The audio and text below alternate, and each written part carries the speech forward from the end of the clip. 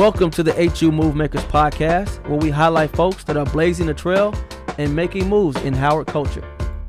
Hello and welcome to the HU Move Maker podcast, where we highlight folks that are making moves in Howard culture.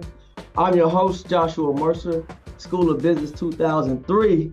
Today we got a very, very special guest, man. She was the voice of everything DC for a minute in the DMV, man. Not just in the DMV, but nationally syndicated, you know what I mean? Media mastermind, PG County, Represent. WBC. I'm talking about program director, magna cum laude. Man, I mean, DC, Angie, she went from Angie Hillstark to Angie Ange. Mm-hmm. Man, first woman leading the morning show on a hip hop station. So we talking about a groundbreaking personality. The Morning Hustle, I know y'all heard of that. Mm-hmm. Now she's the director of content for Howard University, WHUT, the television station. And we're not even gonna talk, we're gonna get into her investments. I mean, Miss Toyas is popping out in downtown Silver Spring, get you some Creole food. We're rolling. None of the Angie. Yo, welcome to the show. Thank you, Josh. That was a nice intro. For somebody in School of B, you're giving School of C vibes right now, sir. You know, I took some School of C classes. I used to walk down there. I took a speech class or something in the School of C. I don't know what it was. But, okay. But yeah, man, so long overdue. Happy to have you on the show finally. Yes, I remember when you first started doing it, and I would see different people that went to Howard around my time, and I would see them in these huge positions now, like really making moves. And that was really cool because either even if I didn't know them personally, at Howard, it's like we all kind of know each other. Even when you don't have the relationship, you know each other. And so when you first started doing this, and I'm seeing like people from my time at Howard, I was there from 2002 to 2006.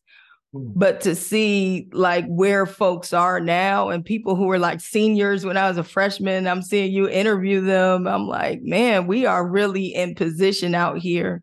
And I respect you for doing this podcast because it helps me to see that we're out here, that I need to do a better job of connecting with my own alum. But it's just good to see like people's journeys really coming together. So. Oh yeah, 100%, man. I'm a fan. It's great to have you on here, man. When did we? I know we first meet. I think you hosted a party. I don't know what it was that we. It was something for homecoming. It's always been a homecoming thing with us. Was it the boat ride? Did you host the boat ride? Boat ride. So no. So at first you wanted me to do the boat ride. I wanted to do the boat ride, but I was like entry level at WPGC. So I think I may have just graduated, or I was either an intern or I was like a part-timer. And in that, when you're in part-time, you're on call at all times and you're working all the time. So the time you wanted me to do the boat trip, the boat party, I was working. And so then we tried to, I think at one point I did like a red carpet. I may have done like a red carpet part or been able to make it to something like that or tried to at one point. Let's talk about this voice of yours, man. This voice is just so powerful that you have, whenever I hear you on the mic, it makes everybody just stop. Like, who's that talking? You know what I mean? It's so distinct. Was it always like that growing up? Always. Yeah. Always had a very unique voice. I just didn't know what that meant because I think to me it was a regular voice until people would say, what is that voice? So I actually, it's funny.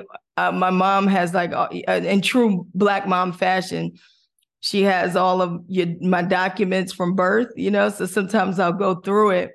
And there's this one checkup I probably had at like 5 or 6. And the doctor writes, child is not sick. Mother says her voice is just like that. So I'm assuming since one can remember, I've had a unique voice. And I think I probably got a little more self-conscious about it as I got older because it's deep. It's a deeper voice for a girl. And in the DMV area, especially, it's funny. It wasn't until I go to Howard and I meet like New York girls, or they would ask me, are you from New York or New Jersey? And I noticed they have like similar voices, but like in the DMV, they don't have this type of voice. So it was always kind of, it just stood out. It was always unique. Again, always deeper than normal. So I was a little self-conscious. Did you try to like hide it and like change your voice as a kid? Because you try to fit in short. Yeah, no, it was what it was. I think I never really felt like I got teased about it, but it was just different. The funny thing is I hated to hear it on playback. So I never could really hear my voice until if I recorded it and I heard it back, and I was like mortified. Like, why do I sound like that? So, but no one made me feel bad. Saying like, yo, you need to go on the radio. You need to do this or be a public speaker or something like yeah. that. You got that all the time? That happened junior year, like around my senior year, because I started hosting a lot of stuff in high school. So when I was hosting, I would host like gospel concert. I would host anything because it was just fun. I really liked hosting in high school. And so I remember I was doing gospel concerts, but I made it fun. And parents would come up to me. And so when parents started saying, you should do radio, they say, you have a voice for radio. I had no idea what that meant. Yeah. And they were like, you should do radio. But at the time, this is when Teen Summit is hot. So I'm looking at Ananda Lewis. I'm like, I'm going to be on BET, or I was watching TRL. I thought I wanted to do television. But then here in DC, it was always Big Tigger. So I grew up listening to Big Tigger. And I always wanted to be like him. So I knew I was going to do radio or television, but I really didn't know the power of the voice. I had no idea how important that was, or just how good, you think your deep voice is bad, but on a microphone, it's actually really good. It works well on a microphone. So yeah, as I got older, I started to get that more. It went from like, oh, that's a different type of voice, or are you sick? It usually was like, is she sick? To, oh, you got a radio voice. And that was cool to hear. And then I just started to understand the radio voice, I think maybe when I got to Howard, because then I understood that I felt like it sounded even better on a microphone. I didn't really like it like in general, but like on a microphone, I was like, oh, okay, like, I think I see what people are saying. This episode is sponsored by homecoming@howard.com, the #1 homecoming event website for alumni and friends. Created by Howard alumni for alumni and friends. Subscribe now at www.homecoming@howard.com and never miss an update. So, you grew up in PG County? I did. So both my parents are from Northwest DC. And they raised me and my sister in Prince George's County, Maryland. Yep. So I was, my mom went to Howard, my aunts went to Howard. So I was like a Howard baby. So my whole life I was going to the homecomings. My whole life, my dad went to Bowie State. So it was all like HBCU love. And then you're in PG County and Chocolate City all the time. So everything around me was just like black, black, black. Man, so you've seen DC change a lot since. Oh yeah, absolutely, and I think that and all my family is still in DC. I've got. So has it changed for the good or changed for the bad? Both. It's just been there because. It's both. Because when I got to Howard in '99, I remember when they were building that Verizon Center that. Yeah, it was called MCI Center at first. Yeah, they was building that convention center. And everybody was like, oh, this is going to change everything. But, when we was at Howard, it was still kind of like, still the hood around the area. And I just remember I would come back like every homecoming, like, damn, this is different. Damn. Yeah. Most recently, that whole Florida Avenue area around the towers, like that shit is totally different. Completely different, yeah. And it's going to keep going. I mean, there's still cranes in the sky. Shout out to Solange. I mean, it's still... it's going to keep growing. It's going to keep developing. There's a lot of investment in DC, but my recollection, I mean, for me and my era, my group, everything was always about like Marion Barry, and Marion Barry was all about like economic empowerment. So it was like, okay, y'all going to build these MCI centers. He knew that was happening, but he kind of ensured that youth had summer jobs. He ensured that you had to employ the community. Yeah. I think what I noticed is a difference, and it's funny. I've spoken to his wife, Cora Mastersberry, before about this. I think what started to happen was, yeah, you're providing jobs, but the education didn't grow, right? So you can give people jobs, but if they're not positioned to get to further their education, then as an area continues to evolve, well, now you need a master's to survive in DC, or you need a PhD, or, you know, but you didn't position the people to go beyond just getting that basic paycheck. Right. And in some instances we've seen, and a lot of my friends even, you know, that didn't necessarily go the college route, they got the summer job. They got into, you know, I had a job at the Department of Justice. So like a lot of us had government jobs as kids. Like my sister was in the State Department at like 15. So we had these government jobs, and a lot of times they were pathways for you to grow, you know, if you wanted to stay in that. And so I've got a lot of friends that they may not have a college degree, but they're high up in the government. So there was that benefit. But there were a lot of people who were, you know, you were able to get them jobs, but did you train them to grow in their education? Did we create a culture where education became just as important as making sure that people had a check? And so you start to see that with the schools, right? Did the schools evolve? So we see development has evolved, but did the school systems evolve, you know, or how did they evolve? Those are things I would look at, and all, not just DC, look at it in probably Chicago where you're at, or anywhere else. There's probably been all this emphasis on economic growth and empowerment, but there wasn't that same importance, or not, I don't want to say importance, but it wasn't the same approach or aggressive approach with making sure that the education level began to rise too for folks. And that's when you start getting left behind. Because if you only qualify to make minimum wage, and minimum wage doesn't really change. Look at the fight for minimum wage now. So if that's where you end up stuck at, as these places continue to evolve, you get further and further behind. Angie Ann's 2024 on the ballot. Put you on the ballot. So politics, that's a tough game. That's a dirty game. Respect to all the politicians out there, but I will gladly advise. I don't think I would run. Yeah. So what made you go to Howard, being from DC? I'm surprised you weren't trying to escape. No, I was determined to be around white people. I felt like at 16, and I don't know how I got this in my head, but at 16, I thought, okay, this isn't realistic. I got to find some white people. I need to be around white people so I can learn how to survive in corporate America. That's what I really thought. And so my goal was to get out of the DMV, and I knew I wanted to do media. So I started to look up different schools that had, you know, great journalism programs. Syracuse was my first pick. And again, I've always been strategic. So my thought was, okay, I'm gonna go to Syracuse. It's like 2.5 hours or something on a train. I think I had like mapped out in my head how I could get from upstate New York into the city, maybe on the weekends, or get an internship. And then I was gonna be on TRL. Like that was kind of my game plan.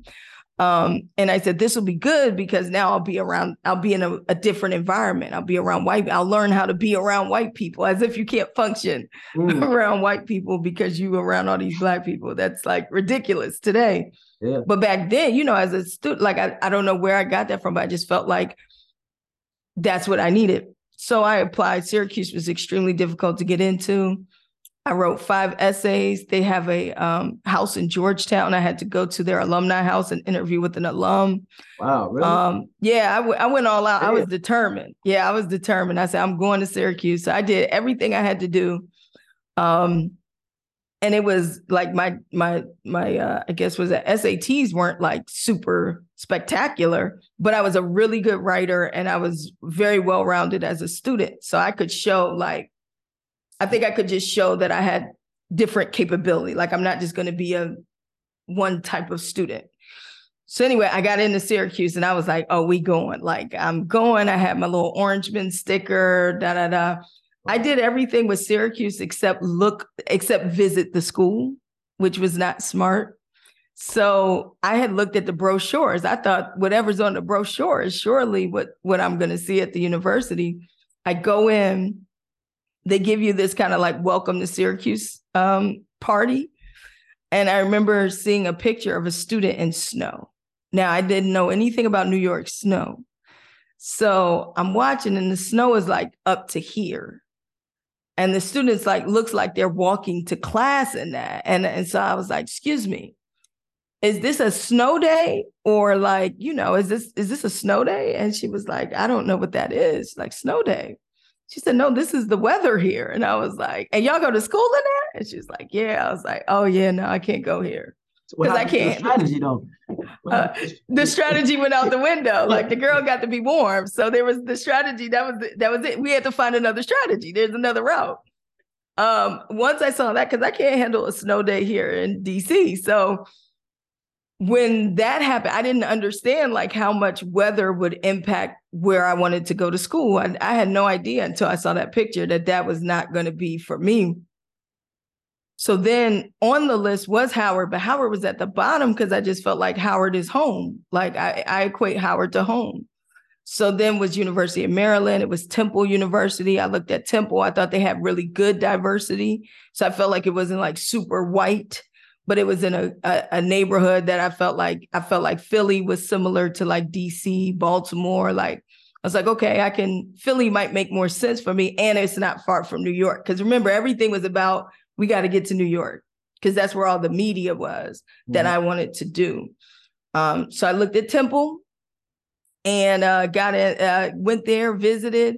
And Temple, I go into their television studio. And these are things I'll never forget because this is how I ended up at Howard. I go in there. Did you have somebody influencing you? Like, when did you say that? When did you decide that going into the School of C or media was going to be the play? Once I decided I was going to go to Howard. So like it took me having to, after Syracuse, I realized like you got to go visit the schools. You got to see the facility. When I went to Temple, I was super excited. And there was a girl there that I went to high school with, and she was in their School of Communications. So I'm in there and she's like, I said, when can I get started? And she was like, well, you got to be like a sophomore at least. Like you don't even get an opportunity in there till like after you do classes because there's just so many students. And that's what I kept seeing at other schools. Same thing happened with University of Maryland. I looked at Maryland, which was down the street from where I lived, where I grew up. But it was the same thing. Like they were saying, there's so many students that it's hard to get it's hard to get on the radio or the TV stations. And I was okay with that until Howard. I go to Howard. I finally did a visit at Howard. I had gone to Howard a million times, but never as a prospective student. I go to Howard and two things happen. One, the TV and radio stations, they both said, if you wanted to start today, you could start. So that was the biggest selling point. They were the only school that told me, if you want to start in radio right now, you can be on WHBC and you could do WHUT. And you could do that as a freshman.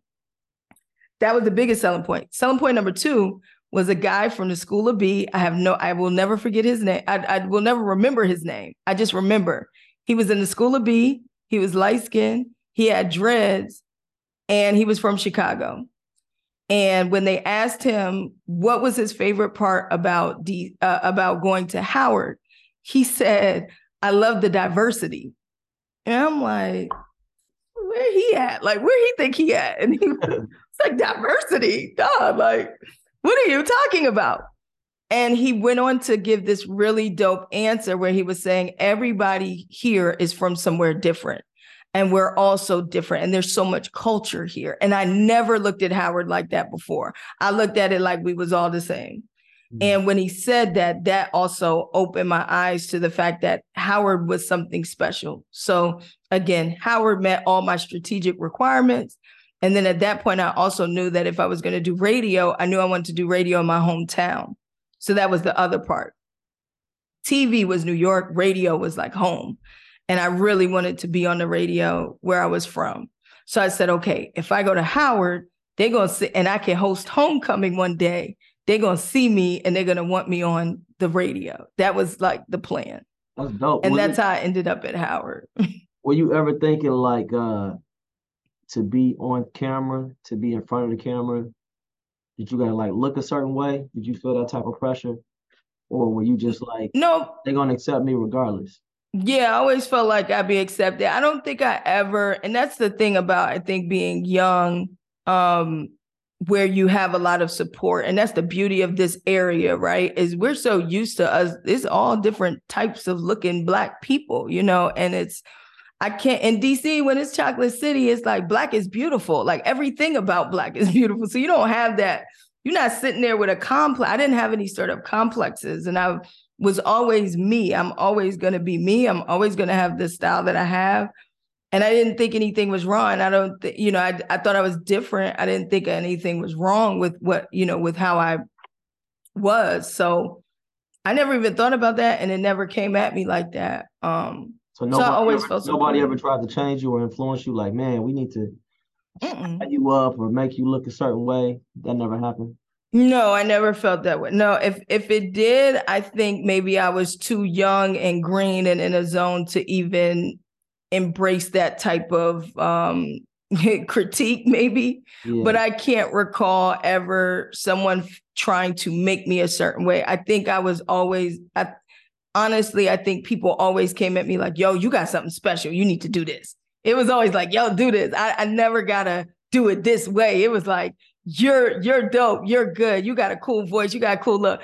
Go do this. I never felt anybody ever say like, you got to do it this way or do it that way. And so once I really got into radio, I mean, my love for radio came when I sat at WHBC. I was out up against the wall. I was like on the mic on Fridays, and the GM of WHBC at the time, he see me, he walked by, he said, yo, you should come audition for the student radio station. I was like, cool.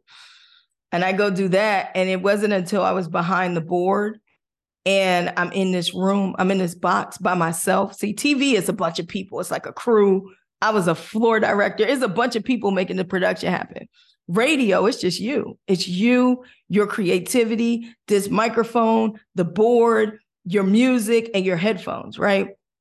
So I remember I put them headphones on, I turn on the microphone, I get to play whatever music I want. I was in heaven and I fell in love with the board. I could put sound effects on the board. I could do things in your head that you have no idea what I'm doing, but I fell in love with the technical side of it.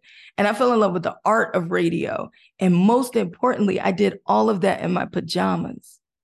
And I said, this is the life for me. And most importantly, you was comfortable. You was in your zone. I was most comfortable.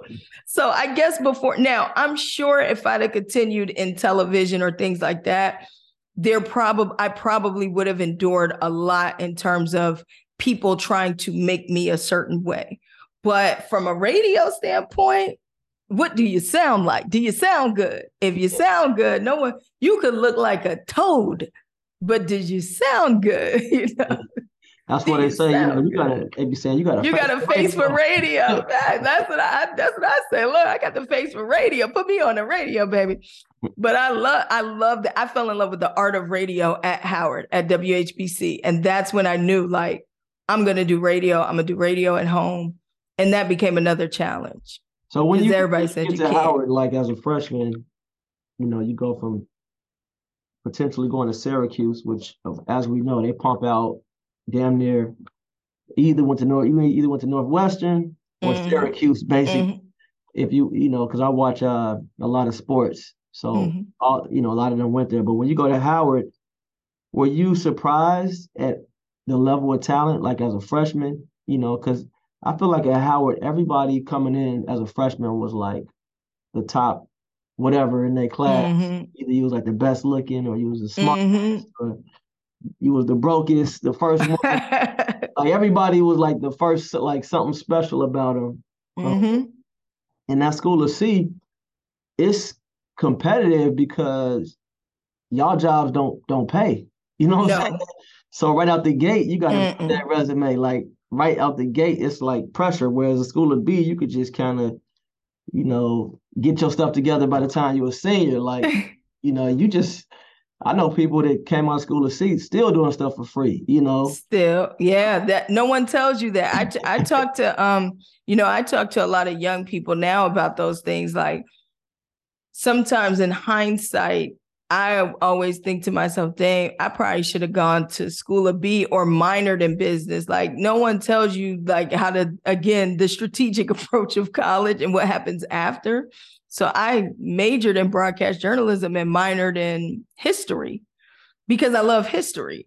Mm-hmm. But really, I probably should have been minoring in some sort of like business marketing or something. Like if I was. But you did the right thing though with the extracurricular stuff. I did yes, and sometimes people just think they can read a book. Yeah, and learn it. But it's really you gotta have that. You gotta be in that moment, like you said, in that when it's just you talking and whatnot.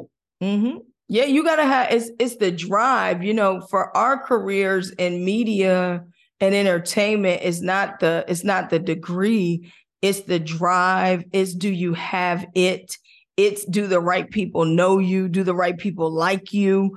Like it's so many other things than, oh, I went to Howard, I got a degree. So yeah, I mean it's one of the, I think being at Howard though and being around that type of competition in a sense, it helped you to see if you could make it. Like I honestly, Howard gave me so much confidence because I was like, if I make it here, I will be successful anywhere. I can do anything because when you get to Howard, everybody was from everywhere. I did not know we were so different. Yeah. Like I didn't know about juke music. I didn't know about chopped and screw music. All I knew was go-go, New Balance, Jordans. We wore black, we wore gray, we wore red. Like Bama's from St. Louis, the other places, they came in all colorful, getting robbed, because it's just like the cultures were so different. Right. And I remember that melting pot where it's like, okay, Texas folks not like DC folks, not like New York folks, not like Philly folks. Everybody was different. So if you can appeal to Howard, you essentially, as far as I was concerned, you could appeal to everybody. I have friends from the ASA, Africa. I have friends from Trinidad. I have friends, it was amazing for me. I loved it because I felt like it gave me culture. I did not realize how non-cultured I was, right? Being in PG Cal, we're all in our little bubbles. Think about it. Freshman year, everybody looks exactly like where they came from, to a T. You look like it, you talk like it. By the time all y'all graduated, most of y'all look like locals, as you called us. Everybody, y'all was dressing like you was from DC, as far as I'm concerned. You wearing all black like the rest of us. But it was just like, over time, like that culture, we're all mixing these cultures, right? And so we're all starting to take a little bit from each other. And that helps design you in terms of how you'll operate in the world. Because now you realize like we're not all the same. People are not all the same.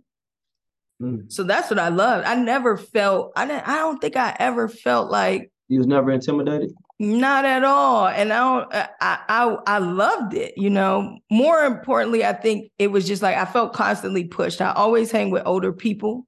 So freshman year, like I was with juniors and seniors. Freshman year, I was around. When you went to Howard, did you have a high expectation? No, I just had a goal. I had to get on the radio. I had to get on the TV. Like I had a goal. So there was the only expectation I had was that I do the best I could do with the resources I had. I felt like Howard had all the resources. So my thought process was, if I use these resources, it should put me in position to get what I want. I was already thinking about my job. So these 4 years was to help me get a job, basically. So when you come in as a freshman, you were a radio personality as a freshman? I jumped right into WHBC and WHUT. Yeah. What were you talking about? Probably nothing. Like I was getting, because you also like, I remember, I think the first show they put me on like a late night show with DJ Bout It. So it was like, and he was very much so, like he was very confident. I think he was like from up top. So he kind of came with that I'm very confident in myself swag. And then I started doing my own thing after that. But I probably wasn't talking about nothing. Like I was just, but I love music. And so I probably was playing music that I enjoyed, but I don't remember, like I probably wasn't talking about much.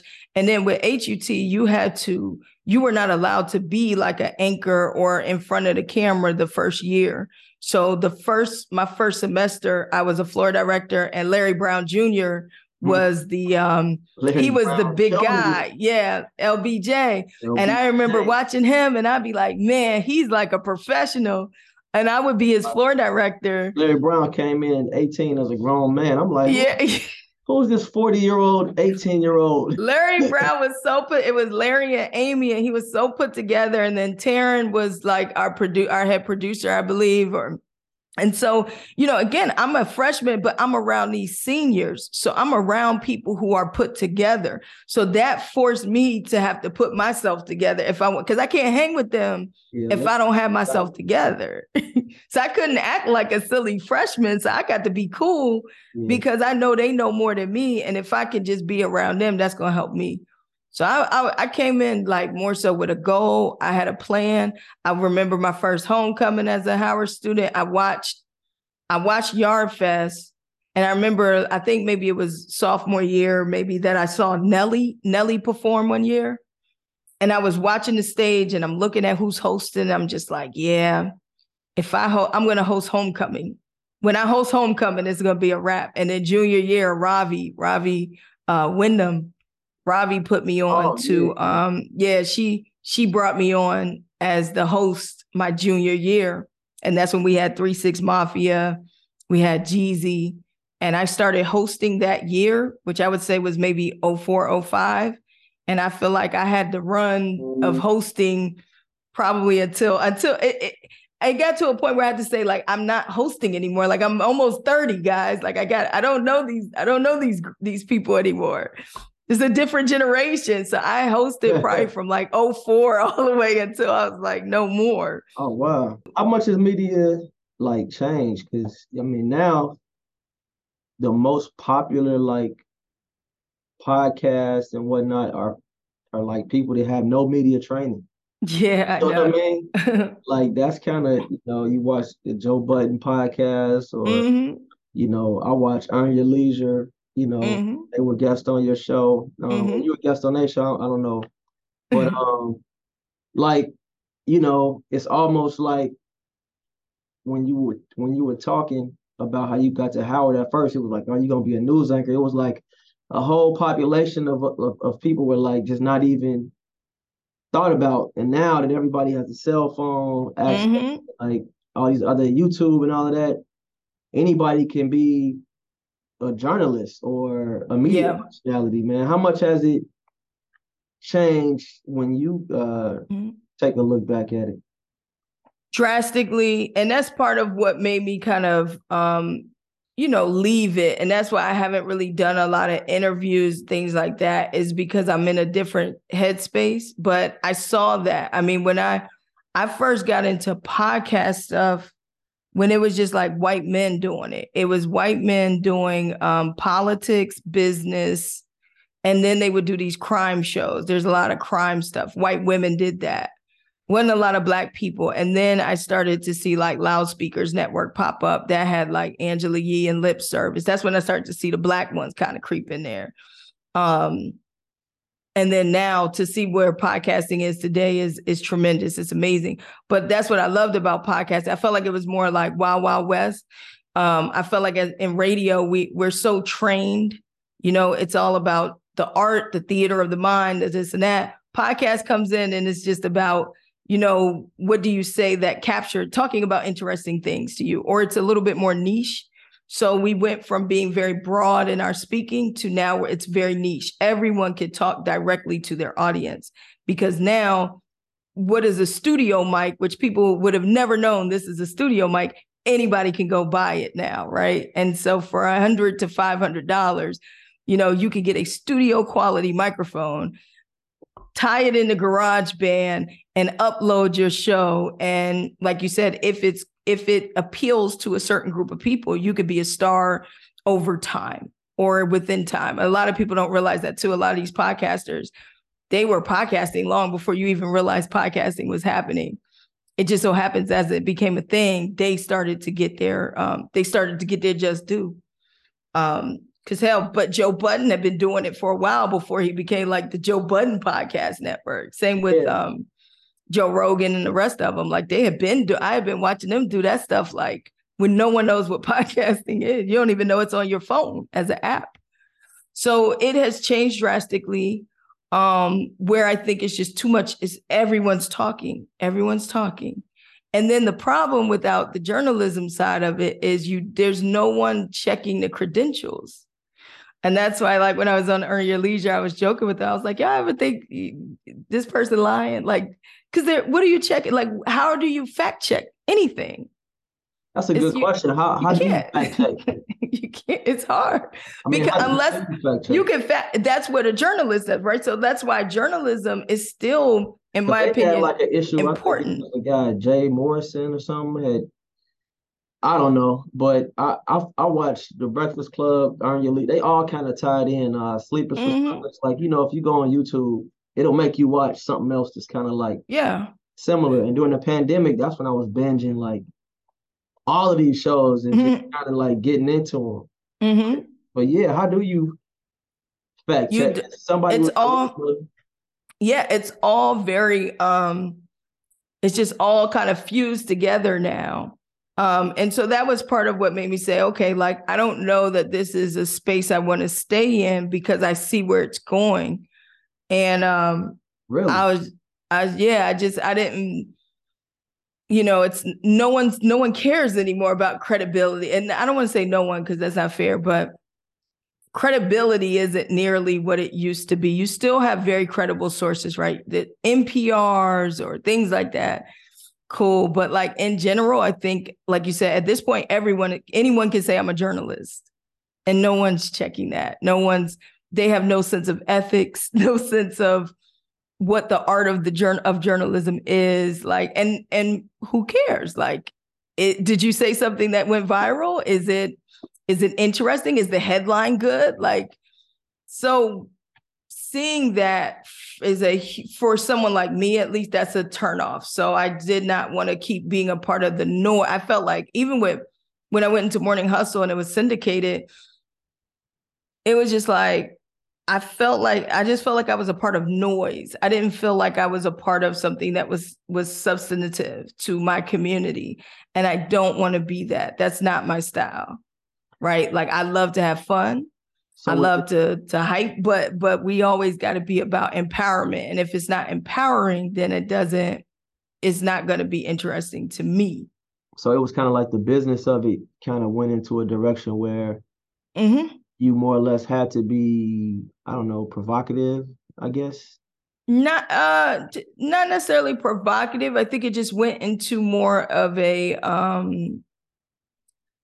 you got to go with the trend, right? You got to talk about what folks care about or what appear, again, if you look at what's trending or whatever. So like, I don't want to talk about Blueface. I don't want to talk about but I understand that there's an audience for that. And if the show is trying to target that type of audience, that may not be the audience for me. Did it become harder to be authentic? Like the more, I guess, because, like when I grew up listening to, I guess, like Biggie, Wu-Tang, that type of era. And then as I get older, I'm still listening to Jay-Z. But I could imagine being like having to be a syndicated personality, having to like still be connected to like music that you're not really. Yeah, it's tough. You like, man, I gotta. Yeah. That's when I was like, but that was those are, so there's two ways you look at it. Either you adopt it or you like embrace it and you love it, or you try, sometimes you'll see people still trying to keep up with it. But then someone like myself, I just felt like I had a lot more to offer than this. So I knew I had more to offer. So it was like, well, Ange, like you can't keep living 18-year-old Ange's dream. Like, you've been investing. You've got all these other things on the table. You can do anything you want. You've got all this expertise now in branding and marketing. You're very interested in digital media. Like, it was just like, what am I here? Like, I remember just sitting in there one day and thinking like, Ange, you don't have to be here. Like, you don't have to be here. So go. If you want to go, go. And I determined like I was in position where I was ready to leave. And I left on great terms with the company. They understood I wanted to go in a different direction. They let me go, which is something else talent doesn't get. Talent doesn't get to walk away. Talent, you usually get fired. You're there till you're not. So you walked away. You made a I walked away. Yep, I walked away. And was that hard? Yes and no. No, because I was ready. Yes, because this is something that I consider the love of my life. And I felt like it almost kind of felt like a little bit of a breakup. Like when the love of your life is, y'all no longer seeing eye to eye. This is no longer your space. Right? And we're talking about when you were, like syndicated, right? Yeah. At the time, So was it a situation where, because I run the Howard Instagram, so immediately, it's kind of like I know stuff without even trying because I make the comments on my feed, on that feed or whatever. So, was it, did you see people saying, like, was a lot of people asking you, yo, did you get fired? Why you leave? Like, was it that? No, because what type of energy was it when? Yeah, well, I was in control of it. So I think if you just, when they fire you and you just disappear and there's no announcement, no nothing, that's when people are like, what happened? Yeah. But I made an announcement. So I went, like, I had left, come Christmas time or whatever. I told them I was done. But then January 1st, when I knew that we were supposed to be back on the air, whenever we were supposed to get back on the air, I had already made an announcement that day. So that way, when people turn on the radio, if you don't hear me, like, first thing you're going to do is go to my Instagram. Where's she at? And so I had a post that basically explained what it was. Mm-hmm. So no one, I mean, you can't ask, did you get fired? If the post is saying, I'm leaving on my own terms, I'm thankful, I'm grateful, and I'm moving in a different direction. But that's being able to control your narrative. So no, I didn't get any, did you get fired? Because they knew I walked away, because I could say that. At what point, because your voice is, powerful voice. But at what point do you start to realize, like, man, like when you say, I don't have to be here, but like, at what point do you say, man, I have a brand that I got to protect, but I am a brand. So like, I got to start being like, what y'all paying me is cool. Right. But it's a stepping stone to, well, like, I got to be smart about. Yeah. No, when we got syndicated, so like, once you go into syndication, the show it's not yours, it's the company's, right? So the company is going to put resources or things around to make the show what it feels like it needs to be to work at a syndicated level. Because once you're syndicated, there's multiple markets that you're in, and those markets have their programmers that are going to give their opinions on what they want for their market. So it became really like scripted. It became real, like it was, and then the way they did it just wasn't really, I think, conducive to the way I do radio, or just who I am as a person. So yes, that was the other part. Like, I felt like my brand, I'm like, yo, if I stay in this, like, this is not good for my brand. It may be good for them. It may be good for their brand, but what I'm doing is not good for my brand. And my brand, like you said, is too strong for me to let that go for a couple dollars. Like, you can go get these dollars anywhere now. Like, the money is everywhere. So you don't want to do things for money. But yeah, I could have sat there and just ate, but I've got so much more. Like I said, I just know I had so much more to offer. And I understood why they were doing things they were doing. I understood what they were trying to do. I just knew it wasn't for me. And that's okay. And you got to know that. If you can't walk away from your situation, that's what, when it gets tough, but I could walk away. I could comfortably walk away because I had done, there's no other level in radio other than syndication. So it's morning show and then it's morning syndicated. Okay, where else I'm gonna go anyway? Mm-hmm. I checked every box. 18-year-old Ange couldn't have been happier. She couldn't have been prouder.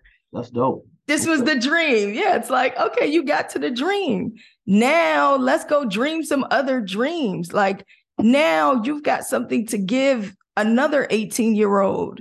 Like now, because I didn't have a lot of like guidance. I got great mentors along the way, but like again, there's not a lot of women to guide you, that's for sure, because it's very male dominated. So I had the guys guiding me, which is cool, but they didn't always know what it is to be a woman in it, or they never will know what it is to be a woman in it. So I had a few women that really were really helpful along the way. But now I can be that for that next generation of talent.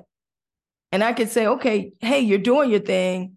Cool. Like, let me help out, or let me provide you some guidance. Or now, again, I'm creating visions for media companies, i.e. WHUT. Now I can say, no, this is the direction we need to go in.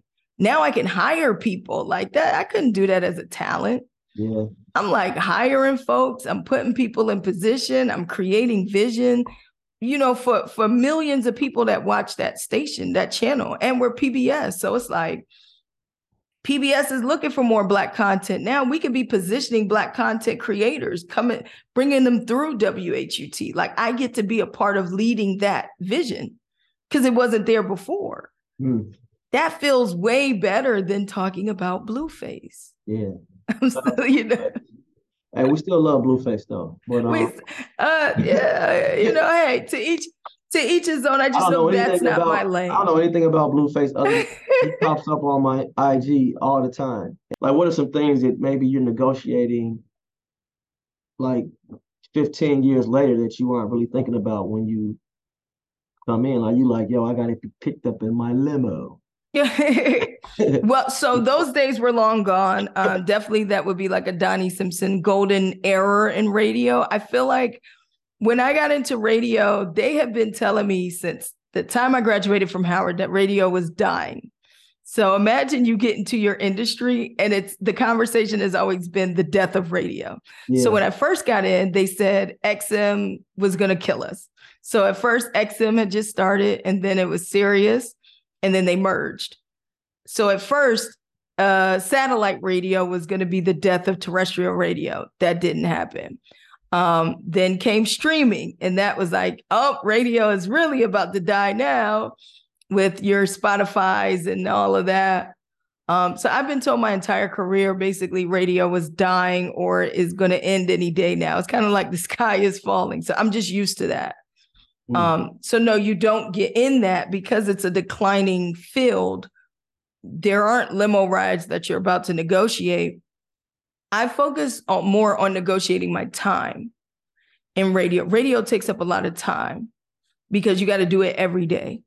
So in our case, they want you to work Monday through Saturday. So like things like not having to work Saturdays, that's good for my mental health.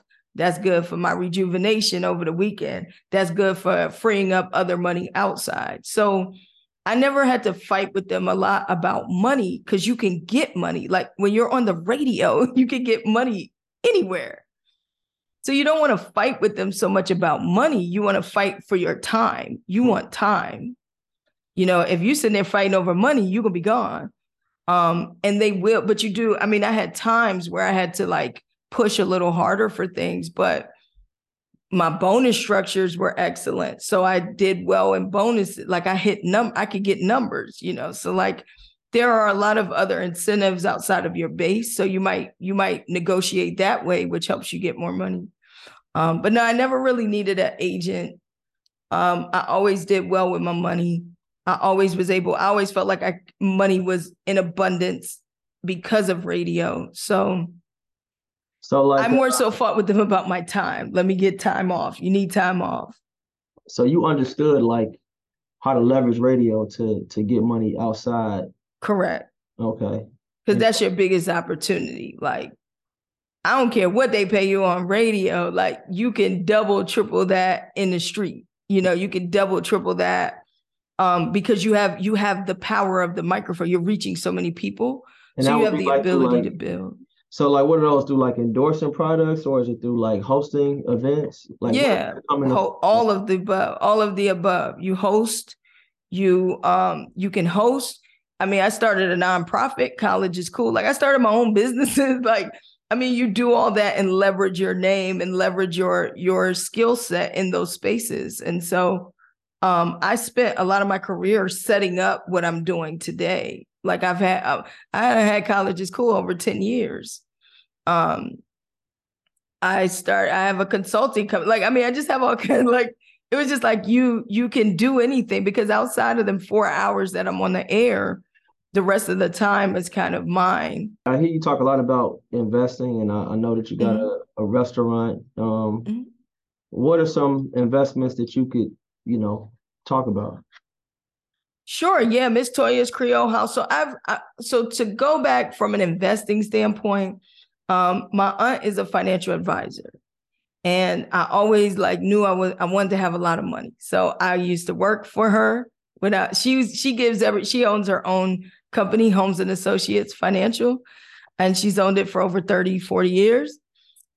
So all of my cousins and me, our first job was at Aunt Karen's. So I used to work in her office, and I'd have to put a bunch of data in and all that, like boring stuff, numbers, desk job. I knew that wasn't for me, but I knew I wanted to make money.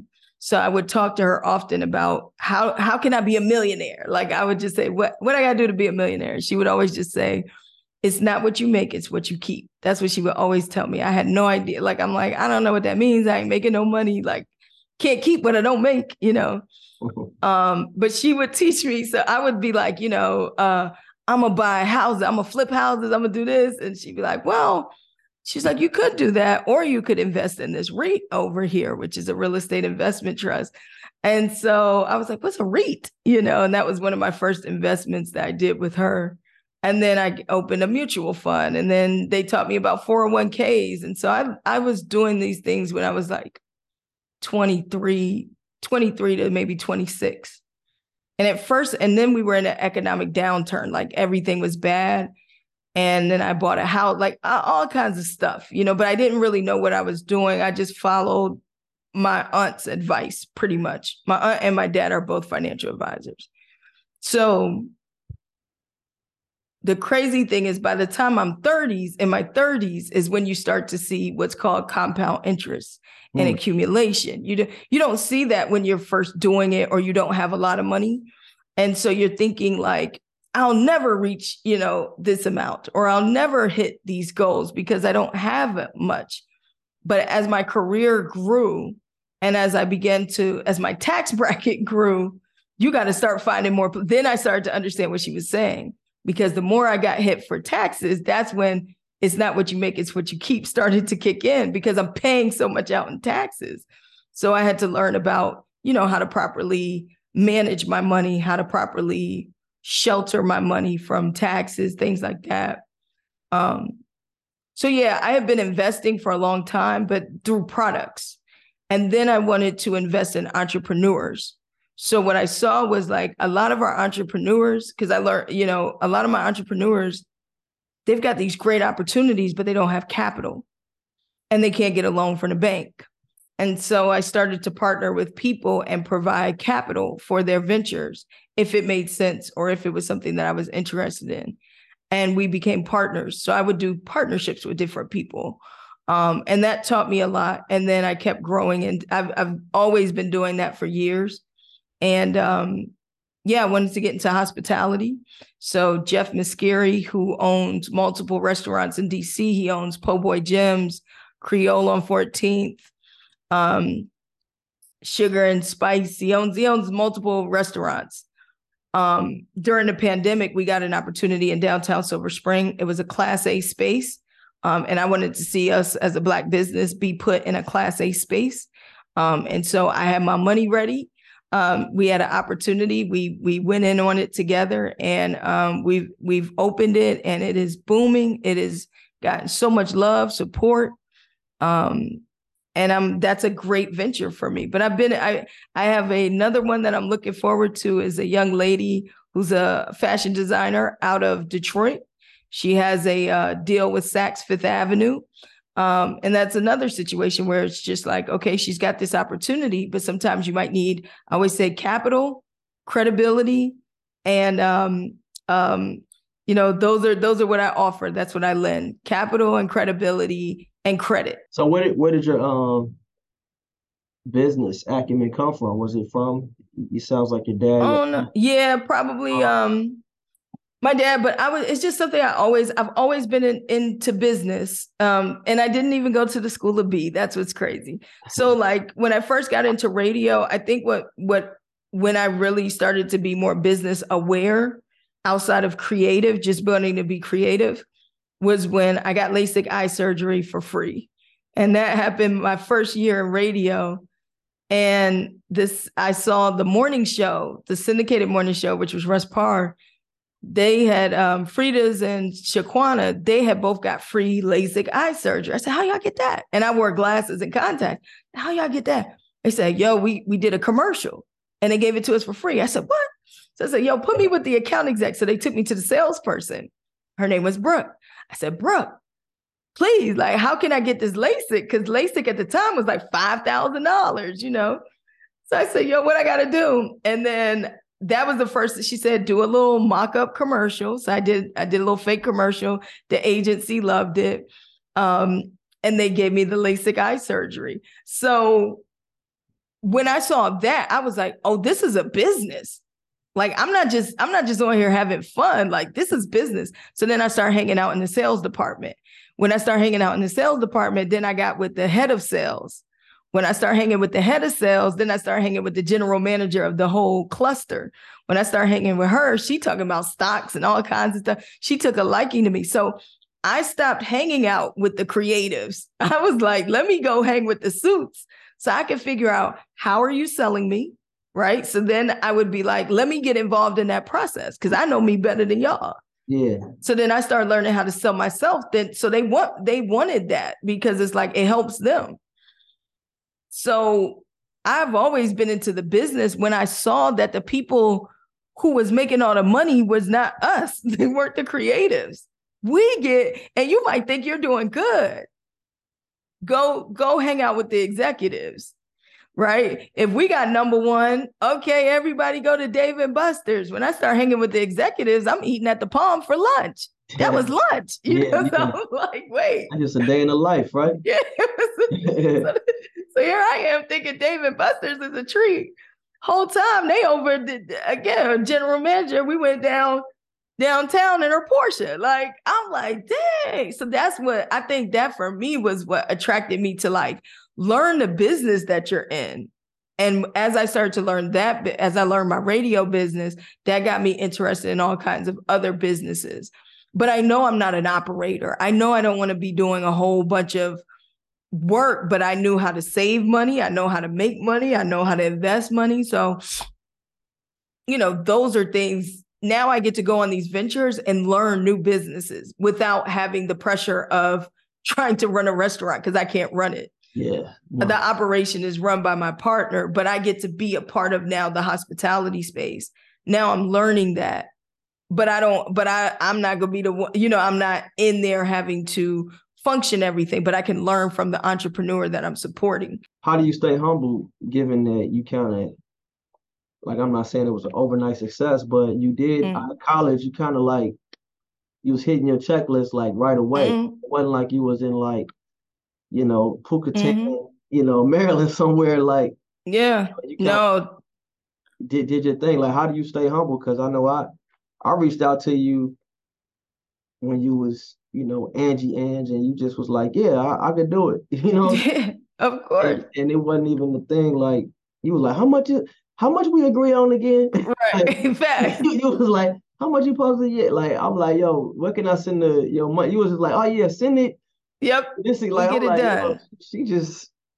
Yeah, I keep it easy. You know what I'm saying? I'm simple. Yeah, I'm a simple soul. I think I'm always going to be a simple soul. Like, and again, I think what is unfortunate is we don't get the opportunity in media to like poke our chest out. You don't get that. They try it, try it, and they will ruin you out here and not think twice about it because there's so many hurt men in position of power, hurt by some woman that did better than them, that they will stop at nothing to put a young woman in her place. So I don't know. I just don't think I ever got the same opportunity to be an egomaniac like male counterparts get the praise to do that or get the pass to do that. I think they're constantly with women trying to make sure that you don't think you're bigger than a man. I think they deliberately place us with men and make us co-hosts instead of leads. And you're constantly you don't really get a lot of time, I guess, to be like, yeah, I'm the shit, because there's just a constant like, don't think that, you think you good, you think you a diva, let's knock that out, because some hurt man, Wendy Williams probably outdid them, or so-and-so outdid them. It's usually a woman, another woman made it and they didn't. And now it's like, any woman they see, it's like death to you. So I don't know. That's a good point. When I think about women who have done it at a high level on the radio, I mean, you got Angela Lee, you got Wendy Williams. I can't really think of too many. And Angie Martinez. Oh yeah, Angie Martinez. And Angie Martinez is one, I give her props because she doesn't have to be like salacious, Mm-hmm. Not saying there's nothing wrong with that. Like I like a feel of Wendy Williams, Of course. But at the same time, I know if I was a guest on her show, I'd be like, what's she gonna say? You know what I'm saying? But it seems like Angie Martinez really gives people a space to feel comfortable and kind of gets the best out of her guests. Mm-hmm. Yeah, she was when I studied. Like I studied Angie Martinez when I was in like high school and college, because I modeled myself. She was the voice of New York. So I was like, okay, I want to be the voice of the DMV. And we both got the same name. So I'm like, yeah. And like you said, I always liked her style because it was genuine. She always seemed like the homegirl. Yeah, she seemed like people could trust her. So that was what I wanted for myself as a talent. I wanted to be that. I wanted to be a voice and a person that anybody could just, feel like we're cool. So I feel like her personality was very similar to what my personality would be if I wanted to be on radio in my hometown, So I studied her. I studied her interviews. I always thought her interviews were really good because, like you said, she wasn't going for the kill. She wasn't going for salacious. She goes to make you comfortable and then like let you just do your thing. Like she just makes you very comfortable. And then you start saying stuff.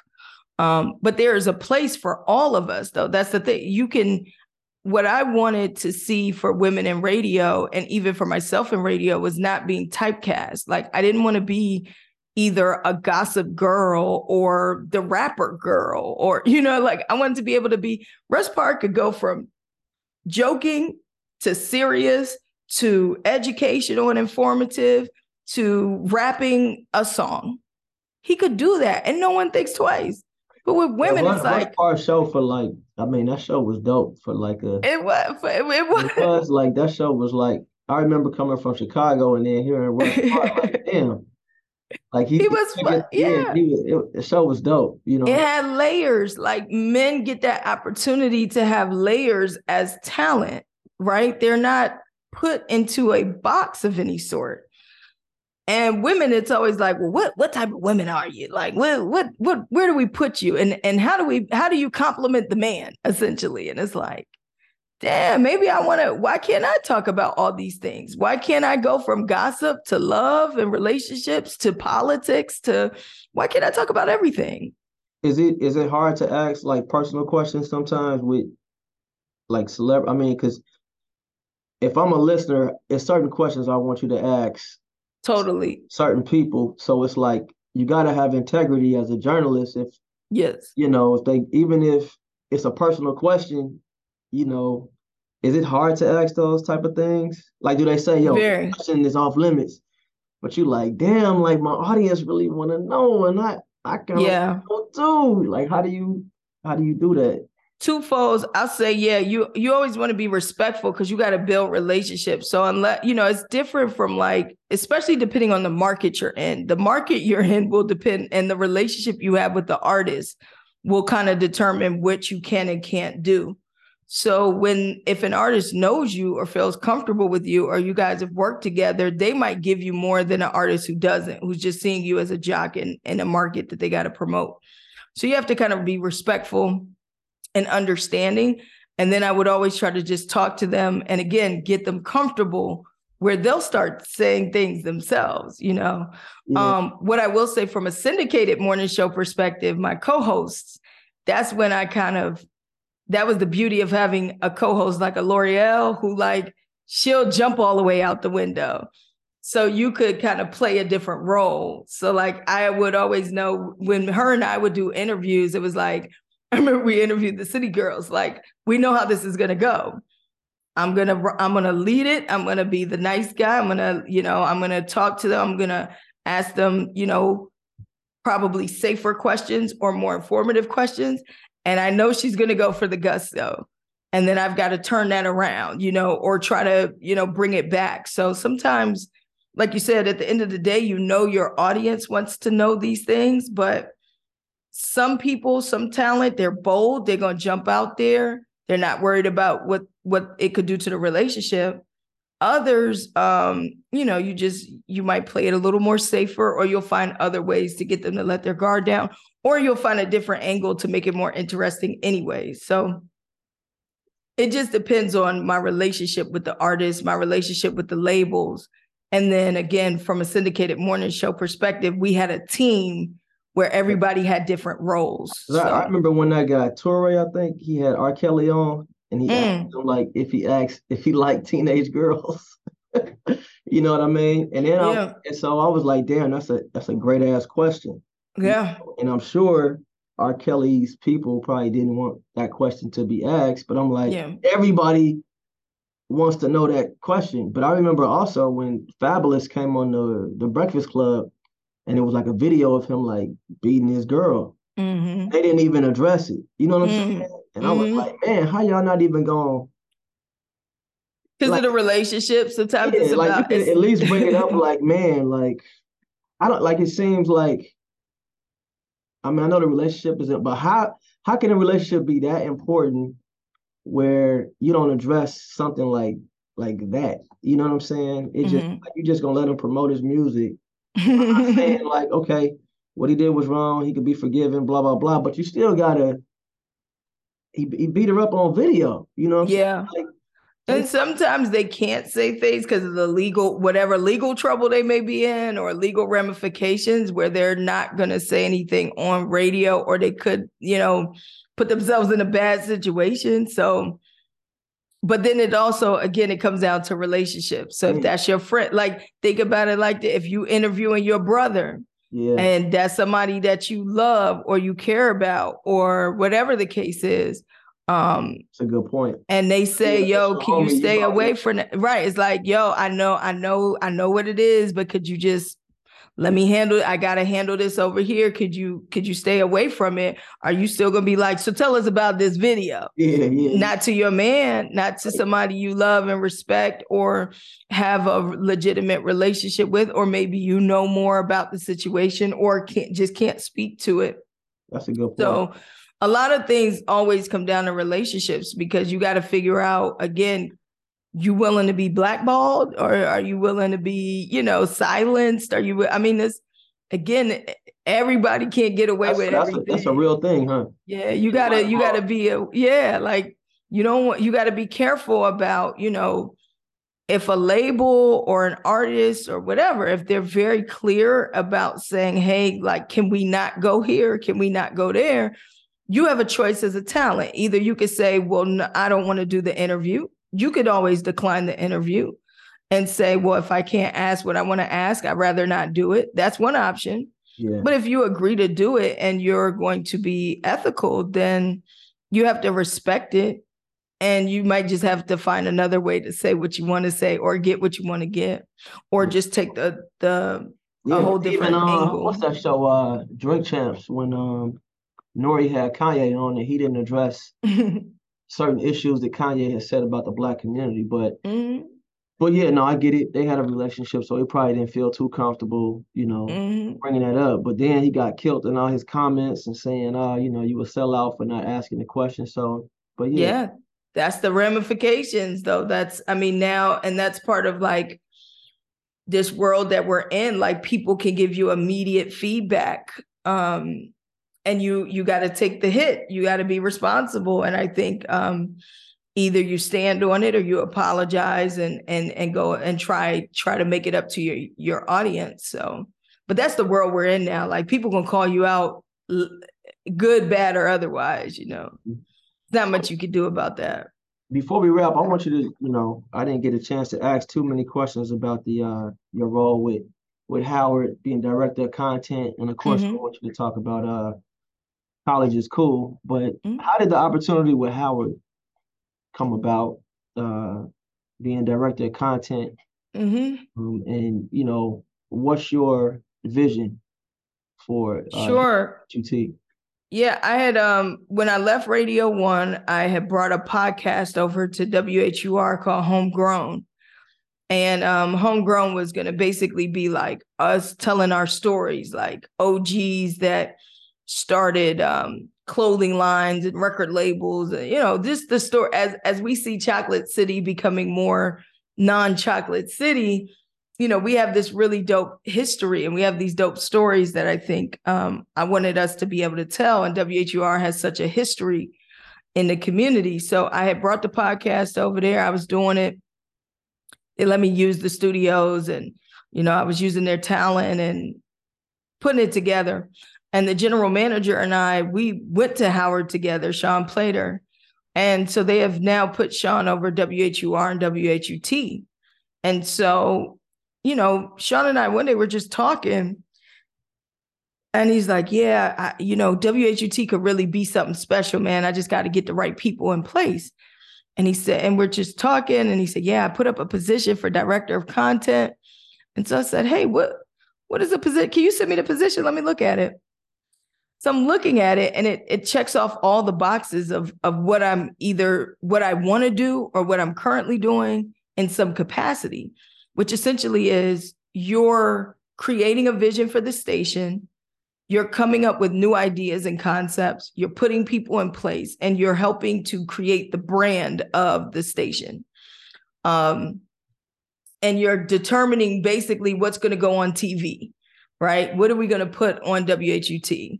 And what shows can you get? You're basically out here, bringing in new relationships, helping new independent producers. So you have a budget you work with? I have a budget. We have budgets. We've got, WHUT is the only historically Black college to own a PBS license. That's huge. That's huge. No other HBCU got that. So what does that license you to do as a person who don't know? So yeah, no, basically excuse me if that's a dumb question. No, absolutely. No, it basically means we're like a PBS station, but we in charge, why is that like something special? You know what I'm saying? Like in the realm of like, what does PBS mean to media? Yeah, PBS is one of the most trusted media platforms and media, right? So you've got your NPR. When you look at who do you trust for like information, it would be your NPRs and your PBSs. PBS is public TV, right? So it's being able to reach the masses locally, and being able to reach them like that type of. To be an HBCU in a position to have the type of reach that they have with a television station is huge. Most TV stations, you don't have much radius, you don't have much reach, or it's like in-house, or it's just amongst the university. We have a signal that is reaching over 2 million homes every day. So you're in charge of all the content? Pretty much, yeah. So, but the problem is PBS don't have a lot of Black content. So if we're trying to target Black people, but we're using the PBS catalog, what you putting on? So if you look at WHUT right now, I don't find it to be much of a reflection of the audience that we're targeting. But the good thing is we're able to create our own programming. So we produce our own shows. And we can bring on third-party content. So let's say Josh got a show, you got a TV show, right? Where you gonna put it? YouTube? Now that's good, Cool, it's on YouTube. But let's say you need another outlet to put your stuff on. We get it on WHUT. Let's say now you want it to be national. Okay, we get you plugged in with NETA. We get you plugged in with American Public Broadcasting. We get you plugged in with PBS. Now your show is in a catalog that's nationwide on all other PBS channels, potentially, if it gets picked up. We can help you with the funding of the project, things like that. That's really what makes WHUT extremely powerful, is that it's supposed to be a service to creators, essentially, and a service to the community. So is it, so now with you being in this role, you had like aha moments like, man, that's why the execs was acting like that. Oh, 100%. 100%. Now I know why it was hard. Like, before, because again, as a radio personality, it's all about you. It's always all about you. You're always in your own head. The world revolves around you. But as an executive, literally my phone's going off nonstop. Emails coming in. I feel like I got to think for everybody, or just not, you make a lot of when you got it, when people ask you questions, you like, yeah, you're making a lot of decisions, right? So if I have to make major decisions with regards to budgets, vision, direction, if those are decisions I'm making every single day, and you calling me because somebody got on your nerves, or you calling me because you're not happy about something silly, or because so-and-so rubbed you the wrong way, or so-and-so didn't give you what you wanted in the time you wanted, I ain't got time. Mm-hmm. Like, figure it out. It's kind of like, figure it out. So now I see that definitely as that. And the other thing I noticed is there's a huge difference between leadership and management. And a lot of times you could be a good leader, but a bad manager. And there are times when you could be a really good manager, but you're a bad leader. In both scenarios, you're not going to move your team forward. In executive leadership, I'm only going to be as good as my team, right? And sometimes you come into it and you didn't get to pick these folks. That's okay. So now you've got to spend time to influence them. You got to spend time to gain their trust. You have to spend time to get them to see your vision. And not everybody's going to buy into it. So then you've got to figure out how to manage all that. So there's the leadership element, and then there's the management element, which requires organization. It requires good communication, right? So you could be a great leader. Everybody look up to Angie. Yeah, we love Angie. We love Angie. But if Angie's not organized and communicating what she needs done, she's not being a good manager. So you might like her, but she's not giving you direction, or she's not leading you because she's not a good manager. Vice versa. I've seen people who are really good at management. They're well organized. They know how to put a play together, but they're poor leaders. They don't know how to influence the team. They don't know how to motivate the team. They don't know how to be good people to these people, but they know how to manage some stuff. They know how to put a play together. But do you know how to get everybody on board? So where I'm at right now with WHUT and what I see in this opportunity was, I want to be a great leader, but I also realize that in an executive leadership role, you also have to be a great manager. And that is the opportunity that I have, is to be able to not just be a great influence and help people, all that good stuff, but to really get my organizational skills tight and sound, and really get systems, processes. Like, again, you could be a great leader. If you don't know how to create systems and processes where they don't exist, you're not going to be a good manager. So it won't matter. This episode is sponsored by homecoming@howard.com, the #1 homecoming event website for alumni and friends. Created by Howard alumni for alumni and friends. Subscribe now at www.homecoming@howard.com and never miss an update. I've been in business for 12 years now, and I've learned the hard way that the more involved I am in my business, the less valuable the business is. So I wanted to be able to function without me. I want to be able to sell it. You know what I mean? Yeah. And if I try to sell it, they're like, well, you're the thing that's keeping us going. I don't want to be that thing. You don't want that. Yeah.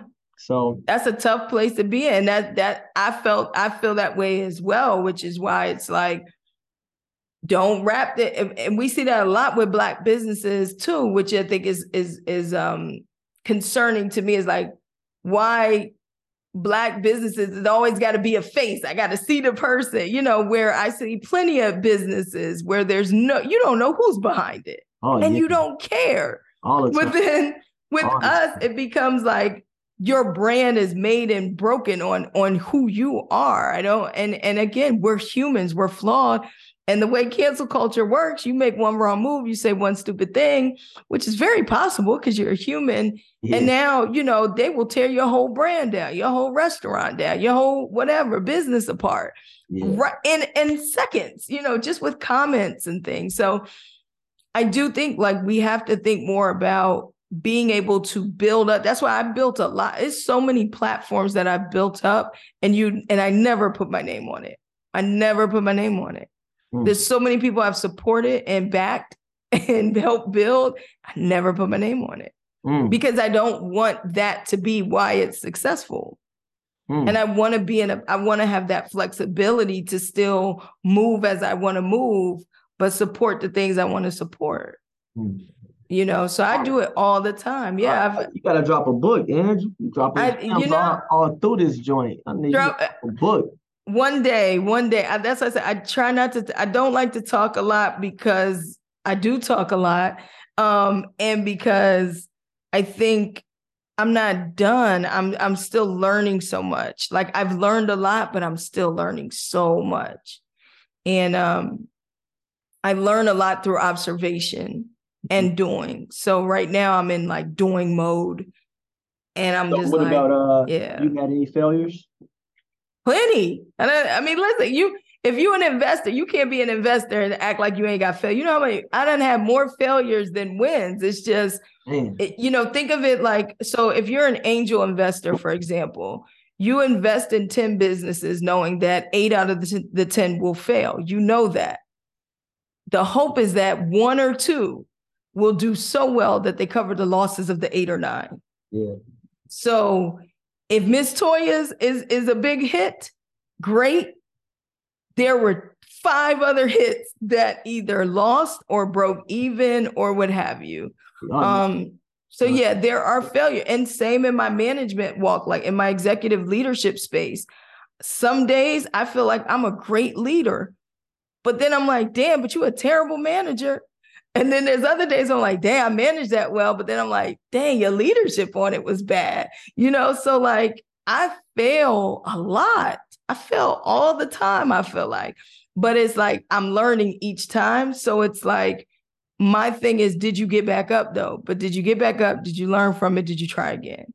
If you fail or you lost money or whatever the case is, did you just throw your hands up and say, this isn't for me? Or did you say, okay, I lost that money, but what did I learn? What did I gain out of it? And how will I make a better decision next time? Before we close out, can you just talk to me about the College is Cool and Sure. What that's about?